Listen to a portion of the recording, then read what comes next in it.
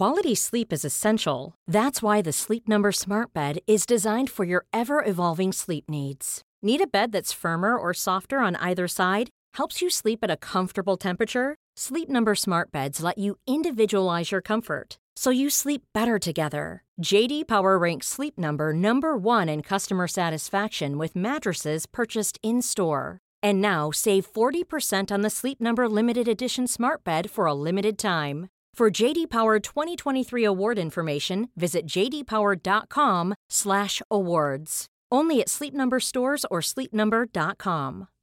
Millions of people have lost weight with personalized plans from Noom. Like Evan, who can't stand salads and still lost 50 pounds. Salads generally for most people are the easy button, right? For me, that wasn't an option. I never really was a salad guy. That's just not who I am. But Noom worked for me. Get your personalized plan today at Noom.com. Real Noom user compensated to provide their story. In 4 weeks, the typical Noom user can expect to lose 1 to 2 pounds per week. Individual results may vary.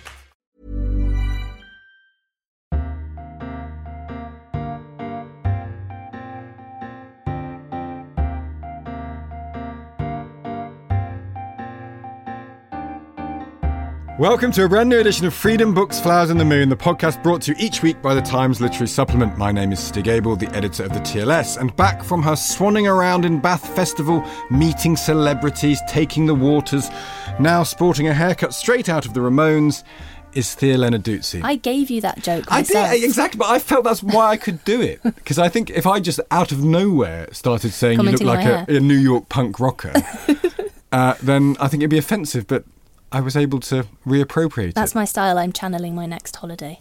Where are you going? New York. Oh, your next. When's that? Friday. When's your next literary festival? Tomorrow. So you're going to Hay? Yes, I'm going to Hay on Wye to talk to Barney Norris and Emma Healy. And I've just come back from Hay on Wye. It's a tag team. It's a complicated tag team operation. And actually, it's been lovely. And it was honestly, I'm quite a cynical person. And I feel like I'm armoured in cynicism, and I sort of walk around with a pre-flinch, where I kind of imagine I need to flinch. And actually, I just wandered around, and so many people were there who just love books. Broke through the chinks in your armour. And they like the TLS, they like books, they like... Of course they like the TLS. I know, but you don't think of these things. Anyway, I did 3 events, and there were 1,700 people at each event, and on a bank holiday, it was pretty wet in some parts of it as well. It's Wales. It's Wales, yeah, exactly. And it was in Wales. It's a long way away unless you live in Wales, and some of them did, but some of them clearly come from quite a far away. And I just found the whole thing almost magical, Thea. Wipe that tear from your eye. We'll have a lovely time. If you listen to this podcast and like it, please do rate and review us on iTunes. And if you listen to us and don't like it, then you probably should just stop listening to us. There's a world elsewhere. Go and enjoy yourselves. Coming up on the show this week, how do you translate the untranslatable? Especially when it comes as the word of God. It's an issue of ethics and aesthetics. Eric Ormsby ponders the Quran in other languages. Our features editor, and as you will know if you read the New York Times piece on the TLS this week, our Minister for Fun, Ros Dineen, has been talking to the winner of this year's Man International Booker Prize, Olga Tokarczuk. Thea? You should just laugh when you say it. You're on the right track, so you should have just... Go on, I'm struggling. Go on to say it. Olga Tokarczuk. Olga Tokarczuk, I nearly got there. Olga Tokarczuk. You can hear the interview in full shortly, and we'll be paying tribute to the great Philip Roth, who died last week. Writer Ben Markovitz, who teaches Roth to aspiring writers, will share his thoughts.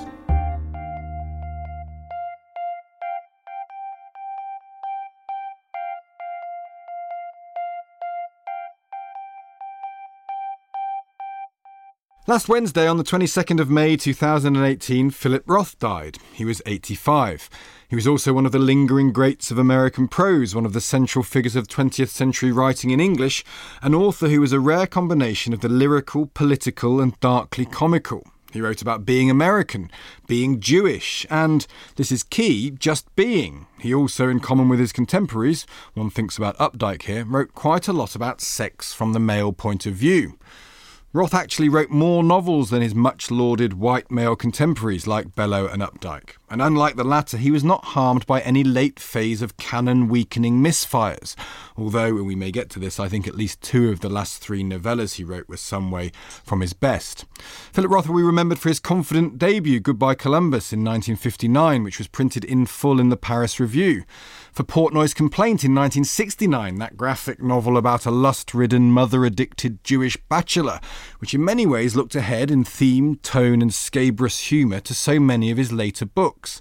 He'll be remembered for Nathan Zuckerman, his writerly alter ego who pops up in many of his greatest novels, including The Human Stain and American Pastoral, and for producing books which achieve the astounding, almost impossible feat of being rude, funny, self-conscious and beautiful. Benjamin Markovits, the writer and teacher of Roth, has written a remarkable piece on this great American novelist and joins Thea and me now. Ben, how are you doing? I'm all right. Nice to be here.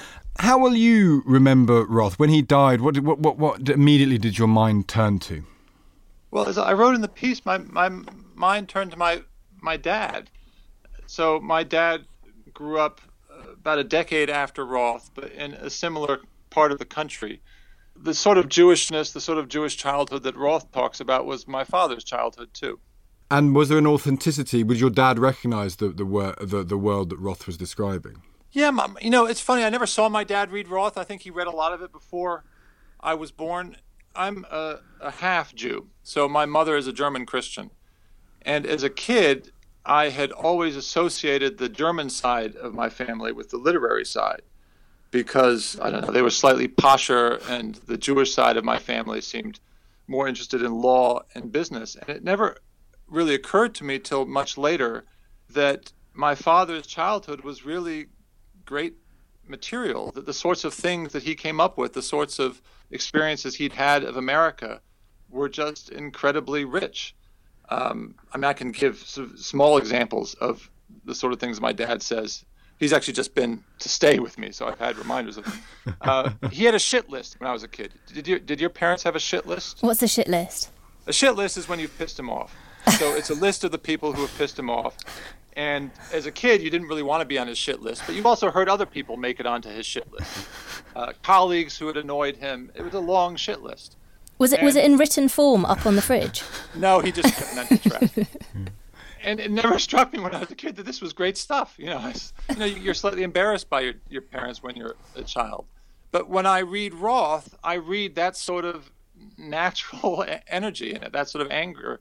I mean, anger's not the only thing that's part of it. A sort of appetite for experience that hasn't been over-refined by literature and the arts. Kind of a naturalness. Are we sort of saying there's a kind of heft of naturalness about the subject matter and how he ended up doing it? Yeah, I mean, he obviously was an enormously skilled writer who knew a lot about literature and the arts, but it hadn't thinned the blood with him. And I think that's part of the appeal of writers like Roth and Bellow. Another thing actually I thought of when Roth died is a letter that Bellow wrote to him. Bellow had gone through some kind of grief. I don't know if it was the end of a marriage or somebody's death, and Roth had suggested he go to a concert in London. I think they were in London. And Bellow thanked Roth for the invitation, if that's what it was, and wrote to him, there's not enough art to cover the deadly griefs with. Almost, but it's never enough. I think that's a great line. It also catches something about what Roth could do, that you felt like this is more than just art. And yet he was a self-conscious writer. The thing that strikes me, I suppose, when I think about Roth is an awful lot of literature that I don't like, that very postmodern writing about writing. Right. He ends up, I mean, quite a lot of his novels are doing that. That's what Zuckerman is. And yet it never feels that it has the sort of sterility of that approach, does it? Yeah, I mean, and he writes campus novels, too. Yeah. I haven't read every novel that Roth has written. I think, as you suggest, some are greater than others. There are books like Deception where I feel like the game playing takes over. But you're right. Partly I'm the child of American academics, and when I first read Roth, what I heard was just conversations around my dinner table. and so partly, I guess, my response was, it's true that he writes books about writers writing books, but these are people too. And he could have written books about, I don't know, bus drivers driving buses or lawyers doing law, and he's done that as well.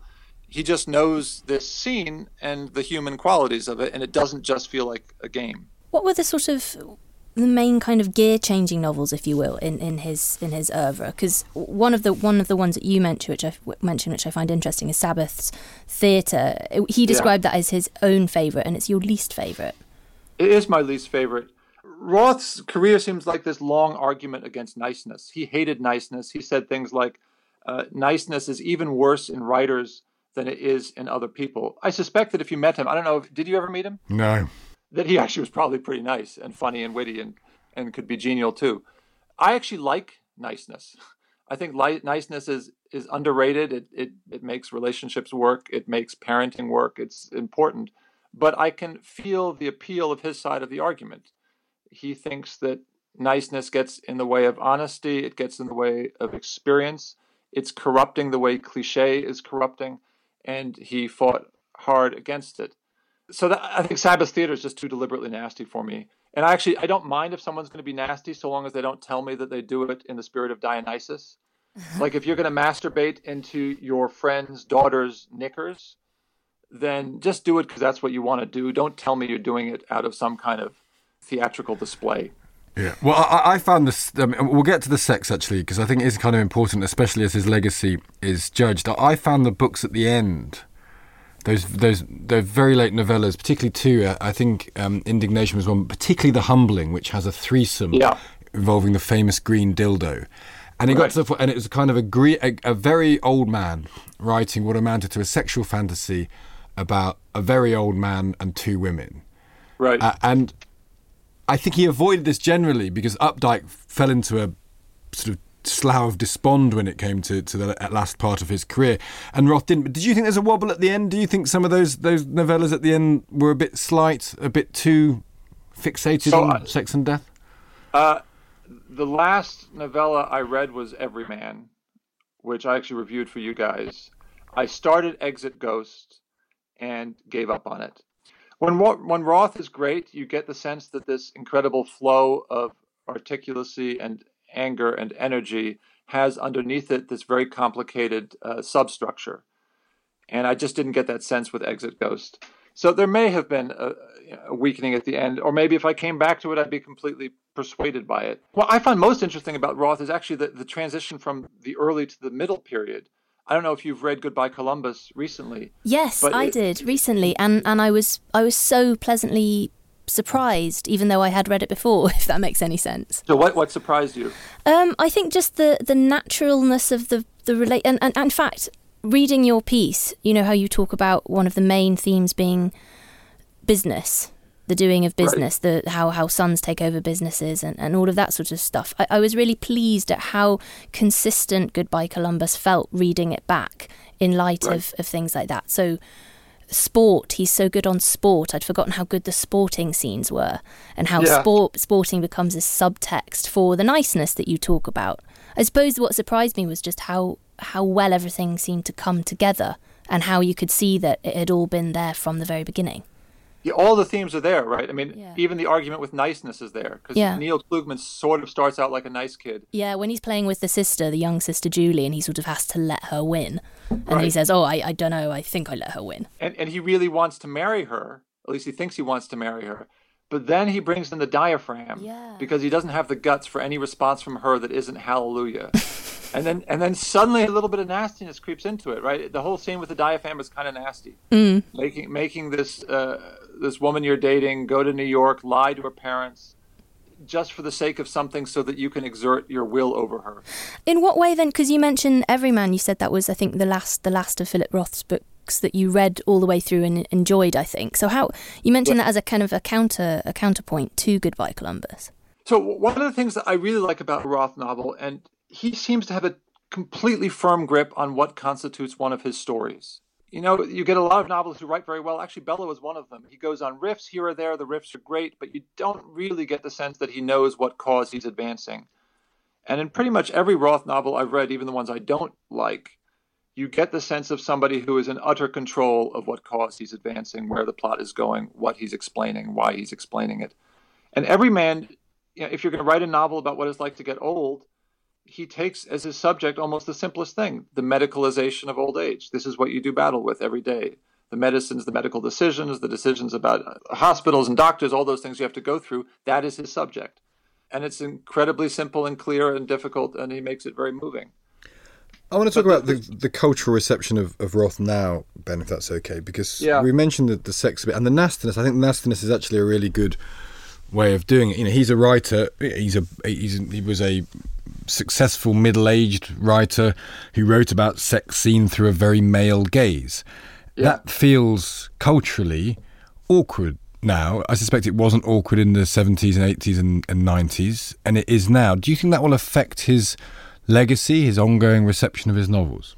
I think it could. I hope it doesn't, partly because I feel like the sort of point he's trying to make is more important now than it may have been even when he made it. This argument against niceness, that you can't have intimacy with niceness. I mean, as I said before, I'm ambivalent about this point. It's not like I totally buy it, but he makes the case so eloquently that you can't have real intimacy or understanding with the sort of niceness controls that I think you're partly referring to. But that's a kind of also, at its taken another way, as a kind of manifesto for brutishness. Yes. And it's obvious that a man would come up with such a manifesto for brutishness because that is a justification for him aggressively copping off with someone. I think that's true, and in Sabbath Theater, that's what it's about. I wouldn't want to reduce him entirely to sex. A beautiful book he wrote is Patrimony, about his memoir of his father. And you just have to read the first paragraph of that to see how clear an eye Roth had for the stuff that matters in people's lives. Now, sex is one of those things that matters in people's lives. I think it tends to matter less than the movies want to tell us, and most books want to tell us, and maybe even than Roth wants to tell us.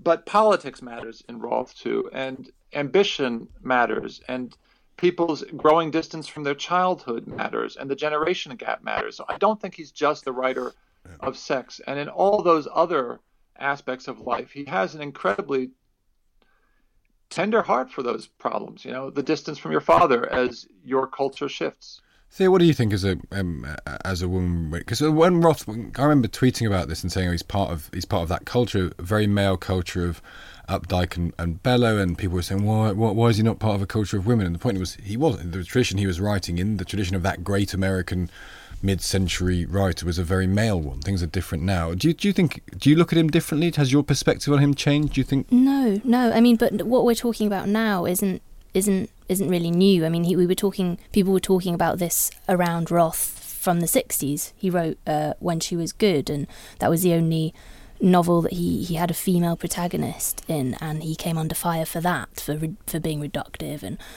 women are always trying to heal, always trying to save or thwart men.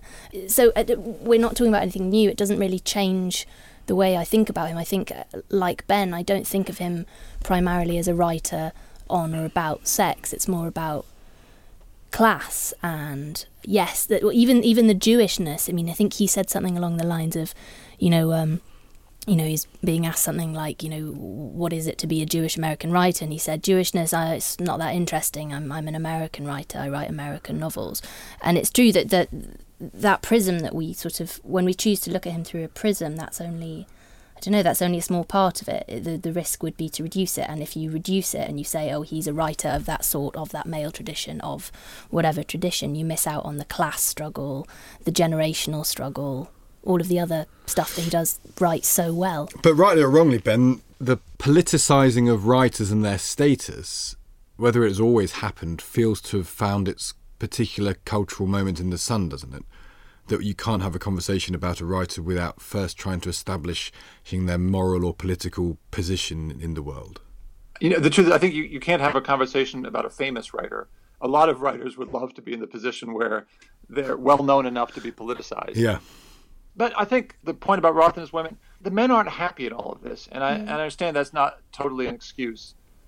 One of the books I sometimes teach is the opening scene to The Counterlife. I don't know if you've read it recently, either of you. Not recently, but I have read it.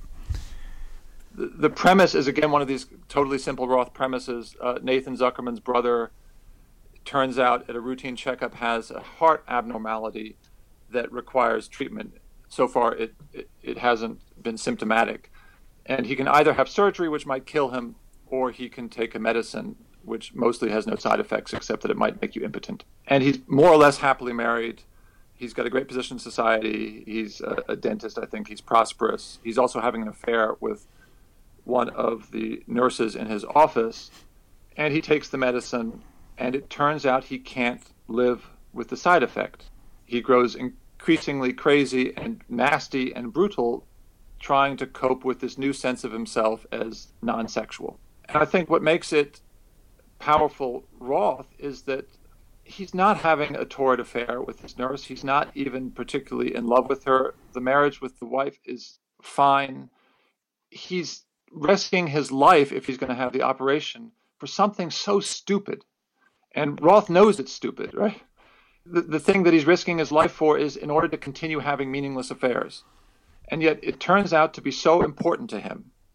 He's unable to live without this stupid thing that he contemplates having the operation.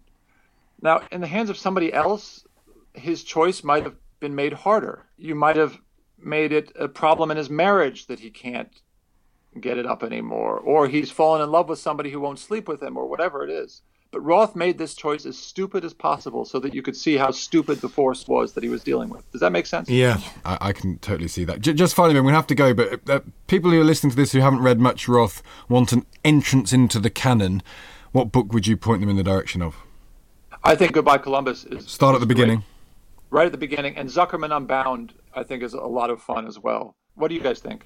Well, I was going to say Goodbye Columbus, obviously, but also American Pastoral. I really enjoyed. So. Yeah, I think you should probably look at Portnoy's Complaint relatively early on. And if you don't, you should, but that's a sort of a tester, I think. Yeah, if you don't like it, then I'm not sure. I mean, you might find other stuff, as you've been saying, but I still think that is probably distilled Roth, Portnoy's Complaint, isn't it? I mean, that's definitely frantic Roth. Start at the beginning. Oh, so what? Let's not overcomplicate things. You want to read the canon of Roth? Read the novel he wrote in 1959 when he started writing. Sure, that sounds good. He was great. I mean, I just want to say again, I don't love all of his books. I don't love his point of view all the time, but he was great. Ben Markovitz. Agreed. Yeah, let's leave it at that. Ben Markovitz, thank you very much indeed. Thank you.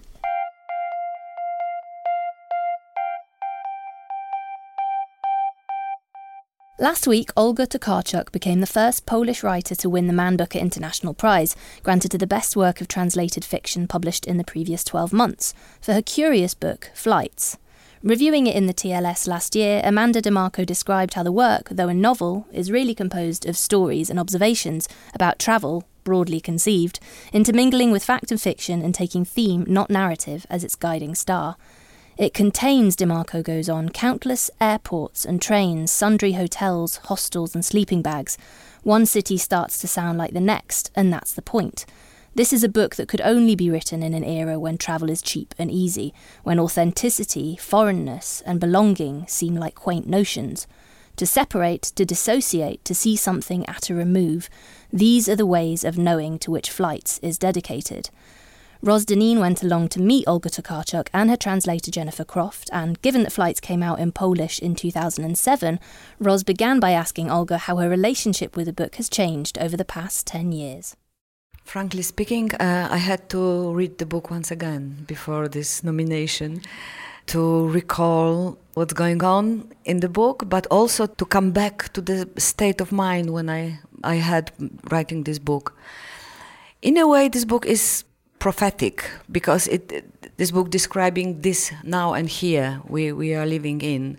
But from the other side, there are big lacks in this book, like for instance the lack of immigrants, because 10, 11, 12 years ago there is no this problem all over the world like now. So writing this book once again, I would feel honest to put this subject somewhere. It's kind of a rootless book. It's about boundaries being crossed. It's about travel rather than destinations. Do you think of yourself, in light of all that, as a Polish writer, or is your conception of yourself more international? I belong to Polish culture and Polish language, but I never treated literature as something which is national and belongs only to one nation or one society. Contrary, I always thought that literature is very sophisticated, very deep language to communicate cross the borders and cross-culture language. So I'm very attached to the Central European culture and literature. This is something special, and I think that the rest of the world doesn't know really what's going on there in the culture terms. And of course, I'm writing in Polish, so it's, my identity works on many levels. You've said before that there's you've noticed this kind of Western European tradition of narrative, which is linear and perhaps more psychoanalytic. And then there's a Central European tradition, which is more organised along principles, which are more mythical and religious. Is this something that you feel is changing, or do you think this is sort of entrenching? There are, when you are a good reader, you can find some recognition. I think, for instance, that literature written in Central Europe is much less concentrated on reality as we define reality on the Western world. So, for instance, such a historical facts like changeable borders, like fluidity of people, like wars, instability, violence, and so on, has very strong effect on our psyche, of our thinking about the world. So, for instance, also in economical sense, such an unstable region like Central Europe didn't really have strong middle class, and middle class is the reader, really. So this is the class which produces literature. Our society was different, and the literature is different. As a Polish, we have a very strong poetry. Poetry is always this kind of genre which is light. It is rather small, condensed. You can express in poetry better than in long middle-class novels. Also, the trust for reality as something which is stable and safe is different. So, for instance, in the Central European Polish novels, you rarely can find this kind of epic, linear narrative, like on the West. You train and practice as a psychologist. Mm-hmm. How does this influence your writing? Sometimes I'm think that it's nothing to do with writing, and sometimes I think that it affected me very much, and I am not conscious to the end. But for instance, I remember seminars from my studying when there were lessons that we were taught how to listen people, and perhaps I used this possibility to active listening of another people. Or I collect stories from another people, and I don't know, I think that I need to my writing, I need a kind of tenderness and empathy, that this is the main tool in writing novels. I mean, in building characters, you are not able to build character without all those two things, empathy and tenderness. So even if I already invent the figure, the character, and this character has a name and surname and, I don't know, look, body, and so on, so it still stays empty. Then you have to put into it this kind of emotions, like tenderness, like to the child. So then the figure, the character is growing and sometimes becoming very independent from me, from my thinking. So you won the prestigious Nike Award in Poland for Flight, and then you won it again 7 years later for the Book of Jacob. And something you said at that stage as a public intellectual caused a great deal of controversy. Can you tell us a little bit about what happened? Jacob's Book of Jacob is a historical story based on true facts from 18th century. The story is about the small community of Jews who decided to join the Catholic Christian community and to adaptate to the rest of the society. And this is very dramatic story. In Poland, nobody knew about those facts. And I did a huge research, and then I realized that there are many such forgotten stories in our history. And there are, the ocean of facts you can use as a writer. So we need desperately new historical story to know in a right way our history, which wasn't only patriotic, romantic collection of facts, but also was very dark and cruel and full of violence and xenophobic and colonial. So when I have my acceptance speech, I just mentioned that we should face with such a dark facts from our history, and I mentioned about 3 groups of fact. One, it was our colonial history. We did a lot of very bad, dark things on the eastern part of Poland, today Ukraine. And the second was that we had also very violent economical system, very close to slavery. And it was very long. We were the last country that was abolished. And the third thing was connected with this co-living with Jewish community, like pogroms, like murdering, like this, especially the last 20th century stories. So I said that in the television, and in the next moment I received so many hates from the internet and death threats and really very violent wishes from the people. But it was on a very stupid and superficial level, so I still think that most of those people who threatened me, they wasn't able to read this book to the end, so they didn't really understand what I said. In your novel, brilliantly named Drive Your Plough Over the Bones of the Dead, you have a character who translates one stanza of Blake and comes out with 5 different versions of that stanza. That's right. So you're very aware of the translator's burden. So Jennifer Croft, if I could turn to you for a moment, how do you go about capturing the tone of a work that you're translating? So I think it's really different for every work, and certainly every author, and I work with Spanish as well as Polish.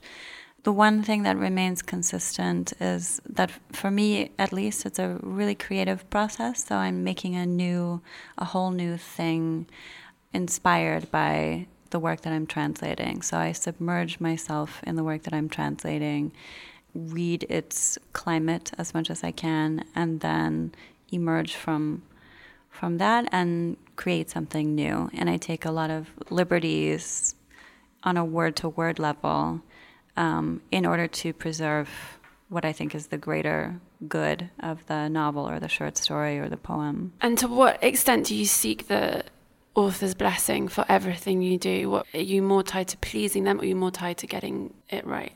Well, that is a tricky question when I have my author sitting right next to me. But I hope they're not mutually exclusive, obviously. So I want to get it right, but there is no way to get it right. There is only a way to make it beautiful on my new terms for a target audience that was probably not really considered much during the initial writing of the original. So as I say, it's a whole new thing, and it's something that I work on the writing in English a lot. I go through many, many drafts. It's, for me, hard to come up with a question for the author during the translation process, to be honest, because what I want is for the English language piece to stand on its own, and I don't want to know the backstory. So if something is slightly mysterious for a Polish reader, I want it to be slightly mysterious for an English language reader too.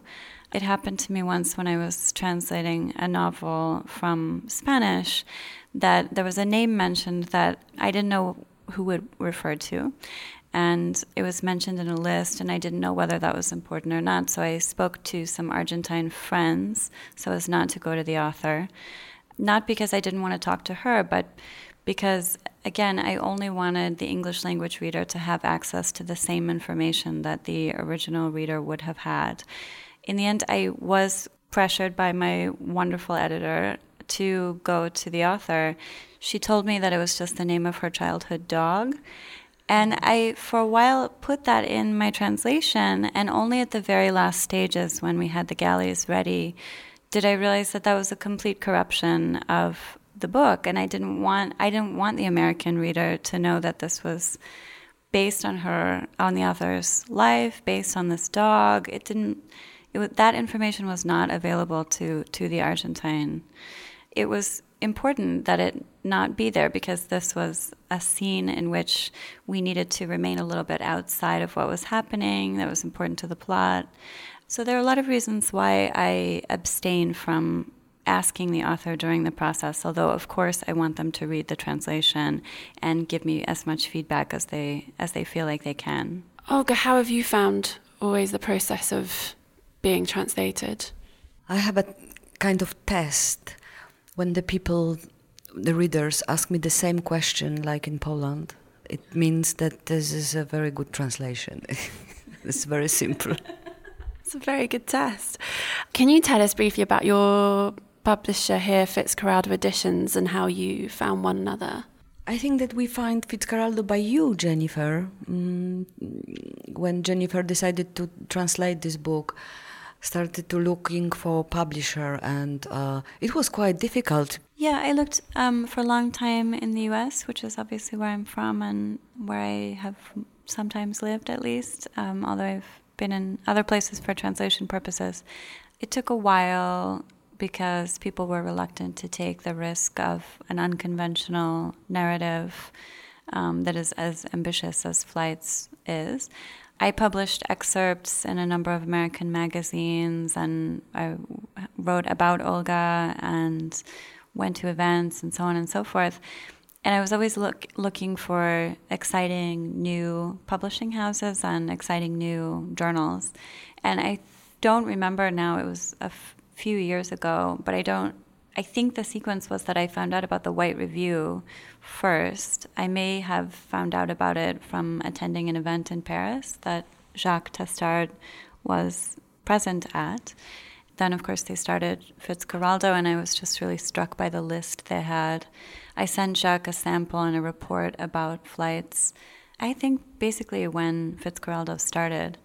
And he read it. He took a while to get back to me, but then he immediately responded. Once he had read the manuscript fully, he was really interested, and then we just had to do the negotiations over the contract and so forth. And since then, it's been a really fruitful partnership, I think. And finally, and this isn't a question that I would usually ask, but it came up in your acceptance speech when you took the Man Booker International Prize home last night. Could you tell us about the earrings that you were wearing yesterday? Breaking news, my earrings. Coming here to London, I took very old earrings I had, and they are 30 years old. And first time when I came here to London, it was 1987, and I was a student, and I came here to learn English and to work. And I work in a hotel as a chambermaid. And for the first money, I bought these beautiful, very small earrings. And then I realized that it will be good lucky sign to take these earrings today when I am coming back to London as a writer, shortlisted to one of the biggest, the most important literary awards. So, and it worked, as we see. That was Olga Tokarczuk and Jennifer Croft speaking to Ros Dineen. Hey, I'm Ryan Reynolds. At Mint Mobile, we like to do the opposite of what Big Wireless does. They charge you a lot, we charge you a little. So naturally, when they announced they'd be raising their prices due to inflation, we decided to deflate our prices due to not hating you. That's right. We're cutting the price of Mint Unlimited from $30 a month to just $15 a month. Give it a try at mintmobile.com/switch. $45 up front for 3 months plus taxes and fees. Promo rate for new customers for limited time. Unlimited more than 40 gigabytes per month. Slows full terms at mintmobile.com.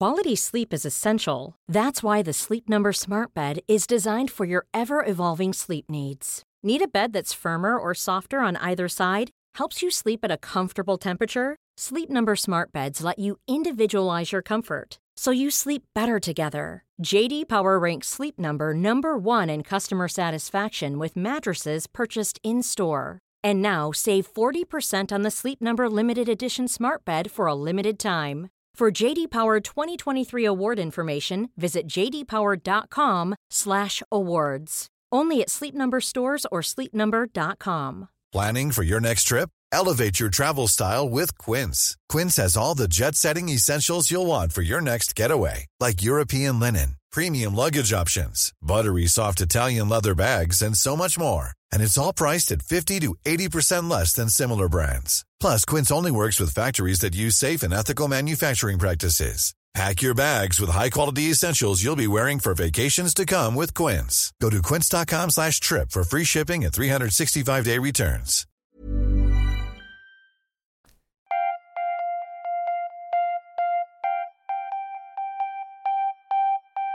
Few scriptures have been alternately as revered and reviled as the Quran. So says Eric Ormsby this week in his review of 4 books about the text's translation and transmission over the ages.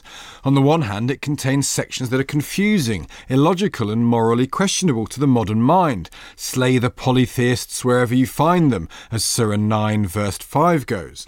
On the other, it's heralded by many Muslims as the compilation of the inimitable, beautiful words that ultimately come from God. To some on that basis, it is literally untranslatable.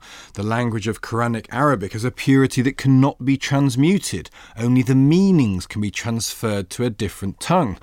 That leaves the field open, you might think, for all sorts of cultural wranglings and misunderstandings. To help us understand this more, Eric Ormsby joins us on the line. Eric, hello.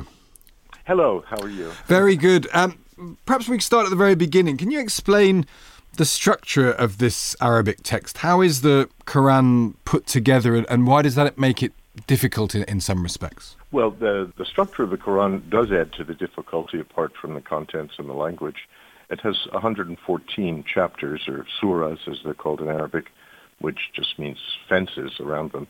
And the order is odd to a non-Muslim reader because they go from the longest surah to the shortest. There's no narrative structure, except for the first surah, which is a kind of the opening surah, which fulfills the role of the Lord's Prayer, let's say, in Christianity, kind of a universal prayer. But after that, it begins with the second surah is the longest in the book, and it proceeds to the 114th, which is the shortest. I mean, it's not a strict, rigid order. It doesn't follow it absolutely. But it reflects, I think, something about how it was put together by the early scholars. It wasn't put together in the usual sense, as, say, the Bible is, beginning with Genesis and ending with Revelations. It seems, at first sight, to an unfamiliar reader, it seems haphazard and chaotic, and it jumps from one topic to another. I mean, in one moment they're talking about inheritance, and another there are these sublime hymns to God, sometimes side by side. So it presents a kind of confusing and apparently haphazard aspect, but it's one of the virtues of these two, at least, of these books that I reviewed, that they try to show that there is a structure in it. It's not obvious. You describe it as a circular rather than a linear book, which I found quite interesting. I'd never really thought about that and the kind of the challenges that might pose to a non-Muslim reader. Yes, well, that's true, I think. I don't know if a Muslim would agree, but that's how it has always struck me. In fact, this might seem impious, but in some ways it reminds me of Joyce's Finnegan's Wake. You know, there's not a straight narrative structure, and you can really open it at any point. And Muslims do, of course. They read it in discrete sections to complete a whole reading of it. They don't read it in a linear fashion as we might read the Bible or some other scripture. So there's no, it's not. You don't have to have read something previous to understand something later. It's all of a piece in one sense, but it presents the aspect of something fragmentary too at the same time, and that may reflect the way it was collected, because of course at first it was purely oral and held in memory, and according to the tradition anyway, it was written down on palm leaves and the shoulder bones of animals, as one of the traditions says, so that it was only compiled or put together in a book form, in a written book form, much later. According to tradition, it was done under the reign of the third caliph, Uthman.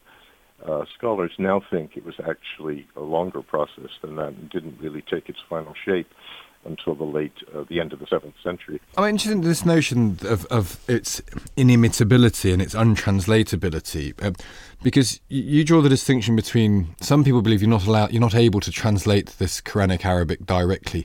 It's possible to translate the meanings. And I'm not sure in my own mind how I can actually distinguish between those two ideas, because in lots of senses, all translation is merely the transfiguring of the meaning of the original text, isn't it? Yes, well, that's about all you can do, and of course, the meanings are very are often very disputed. But it's not just a question of the literal meaning of the verses. According to Muslims and this doctrine of inimitability, it's the language itself which conveys the message in terms of its sounds, its shapes on the page, it's the way it's recited, so that we're only getting in a translation really half or less of what a Muslim would get from hearing it or reading it. I know this sounds like a strange concept in a way because we don't look to the scripture necessarily for beauty, although something like the King James Bible is, of course, very beautiful. Yeah. But the beauty is a component of it. It's an essential component of it, and that adheres, of course, in the Quranic Arabic, which is a very special kind of Arabic, a very high-flown Koine, or common language of the time. And for a Muslim, that language is part of the embodiment of the meaning, and of course that can't be conveyed. You mentioned the King James Bible just there. I find it quite surprising that a religion that has to adapt to keep people engaged, in a sense, hasn't had its own version of a King James translation. Or is there no sort of equivalent of, in the Christian faith we have these countless renderings to make it more accessible for children, for modern readers, things like that. Has there been nothing similar, really? No, not to my knowledge, because it's paramount that it be read in the original language, even if it's not fully understood. That's the true Quran, and this is the subject of Bruce Lawrence's book. Of course, he distinguishes between the Quran, K-O-R-A-N, as it has been known in English, and the Quran, as it's known in Arabic, and tries to show that it's really quite a different history, to the so-called English or translated Quran, had a totally different course in history and is really quite distinct from the original. Not that the translations betray the original in their meaning, but that they only convey a partial sense of the original scripture. Well, and how disputable are these are parts of the Quran? I'm interested because it strikes me that you can quote various surahs which to the modern ear sound barbaric or incomprehensible, yes. and I quoted one which you mentioned yourself, the idea of slaying polytheists whenever yes. you find them. That's one of the milder verses. Yeah, are they disputed texts? Are they texts that they're... Oh, yes. How are they disputed? Are they disputed that they shouldn't be there, or the meaning is different, or what? There's this principle in Quranic studies that the early Muslim scholars, not Western scholars, formulated, which is abrogation, that some verses canceled out earlier ones. And that, of course, is quite disputed among Muslims. As excellent as these 4 books are, they really say very little about the tradition of exegesis or interpretation. And, of course, when Western readers want to try to understand Islam and pick up an English translation of the Quran, whatever it may be, they're not getting the full impact because, of course, these scriptural texts were accompanied by voluminous commentaries over the centuries, often widely differing, not just because they were, say, Sunni or Shiite, but among themselves, so that you're getting a very partial view when you just look at the naked text, as it were. And you see, Muhammad Abdul Halim was written one of these books called Exploring yes. the Quran, and he says the meanings of the Quran have been woefully misinterpreted by Muslim extremists as well as by Western polemicists. Oh yes. What's the basis for the misinterpretation? Is it is that simply just a euphemism for disagreement with some of the exegesis, or is it a failure to understand the original text? Because this seems to get to the heart of the often disputed area of the extent to which Islam is a martial religion, a religion where there are problematic ideas hardwired into it, or is it a religion which has been interpreted by later people in a way that makes it so? That's a complex question, but nowadays I would say that it's the latter case. Because, of course, the extremists, both Muslims and anti-Muslims, pluck verses out of the text without any regard for the context or the surrounding verses or the entire text itself in which they occur. And I think that's one of the things Abdul Halim is working very hard to combat. I'm not sure that it'll have any practical effect because such people don't concern themselves with those things. But he makes a very convincing case. I mean, he, in great detail and very accessibly, to show how these things have been warped. Of course, his approach is somewhat apologetic. He's himself a Muslim. He knows the Quran by heart, but he's also a very sophisticated scholar.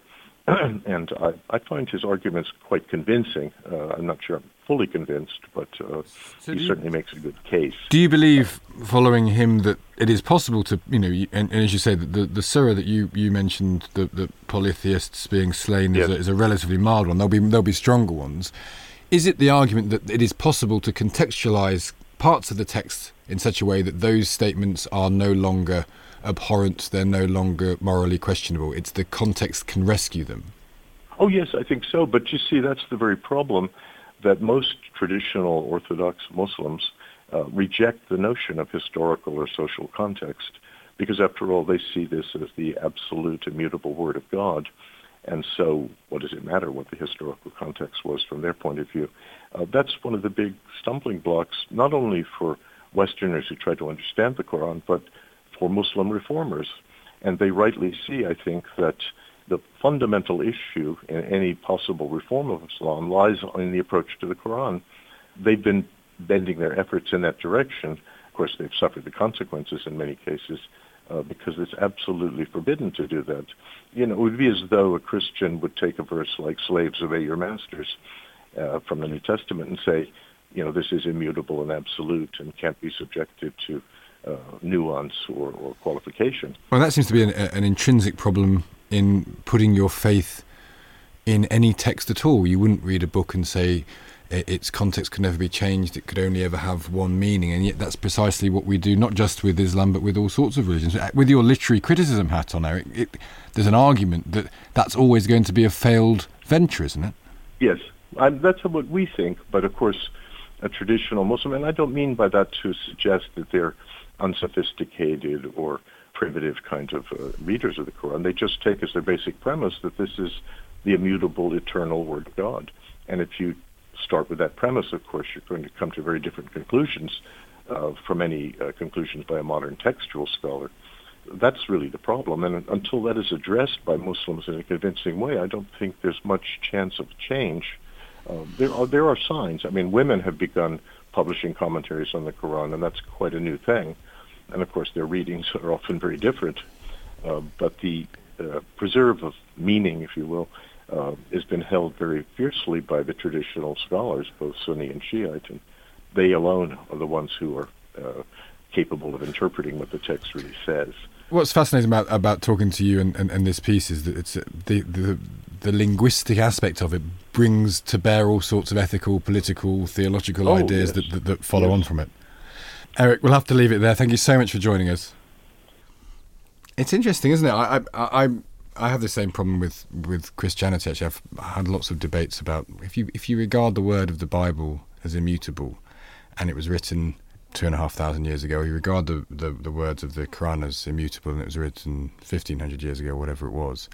That was not a time where I would take prescription on how to behave about anything. I wouldn't build my house based on what people said then, or plumb my house, or I wouldn't believe in lots of theories of the nature of the world and the nature of science based on those. So why would I possibly begin to use that immutably now? I find that as a concept intellectually utterly insurmountable. Why would I take lessons as immutable from that period in the respect of religion, why I wouldn't in respect of anything else? Well, I mean, I can't argue with you there, but only to say that people you're not a believer, I'm not a believer, and something happens where you make a leap. And what's interesting, I think what's nice about the piece, that there's something in the language that is incantatory is probably the word I was grasping for. That's, and having spoken to our Middle Eastern editor about this at length, Robert Irwin, you get a sense of this incantatory quality right across the literature, not necessarily the faith literature, but just all of the literature about this kind of incantatory elevation to something, or something changes at some point in the reading or the listening. And that's very hard to transmit across a different culture. I think so. Interesting stuff. So. I think we would need a whole other podcast though to grapple with contemporary feminist translations of the Quran. I would like to hear more about. We should commission a piece on that. Yeah. Okay, we'll do and then that. the best Qurans online. All right. And then there's a graphic version, American Quran. All right, after this, you go and actually do that. Spiralling. What? Okay. Commission that piece. Commission that piece now. That's all we have time for this week. Our thanks go to Ben Markovitz, Eric Ormsby, Ros Deneen, and the author she was talking to, which I've been struggling with the pronunciation Olga of. Tokarczuk. Olga Tokarczuk. It's so easy. What's wrong with me? Olga Tokarczuk. And her translator, Jennifer Croft. This week in the paper, we have a special on writing about borders. We also cover feminist writing for girls and have an extract from the book by American journalist Seymour Hersh, among much more. Subscribe to the TLS by Googling TLS subscriptions. Next week, we're not here, are we? Either of us? We're not, neither. We're not. And the subject's going to be this, early modern fashions. Lucy Dallas and Ros Deneen will be accepting that particular hospital pass from us. Until then, from Thea and from me, goodbye.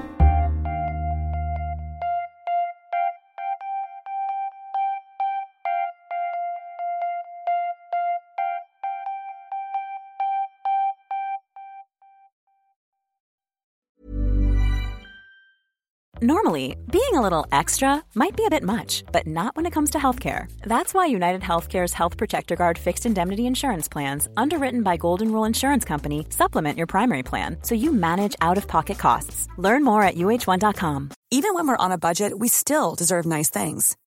Quince is a place to scoop up stunning high-end goods for 50 to 80% less than similar brands. They have buttery soft cashmere sweaters starting at $50. Luxurious Italian leather bags, and so much more. Plus, Quince only works with factories that use safe, ethical, and responsible manufacturing. Get the high-end goods you'll love without the high price tag with Quince. Go to quince.com/style for free shipping and 365-day returns.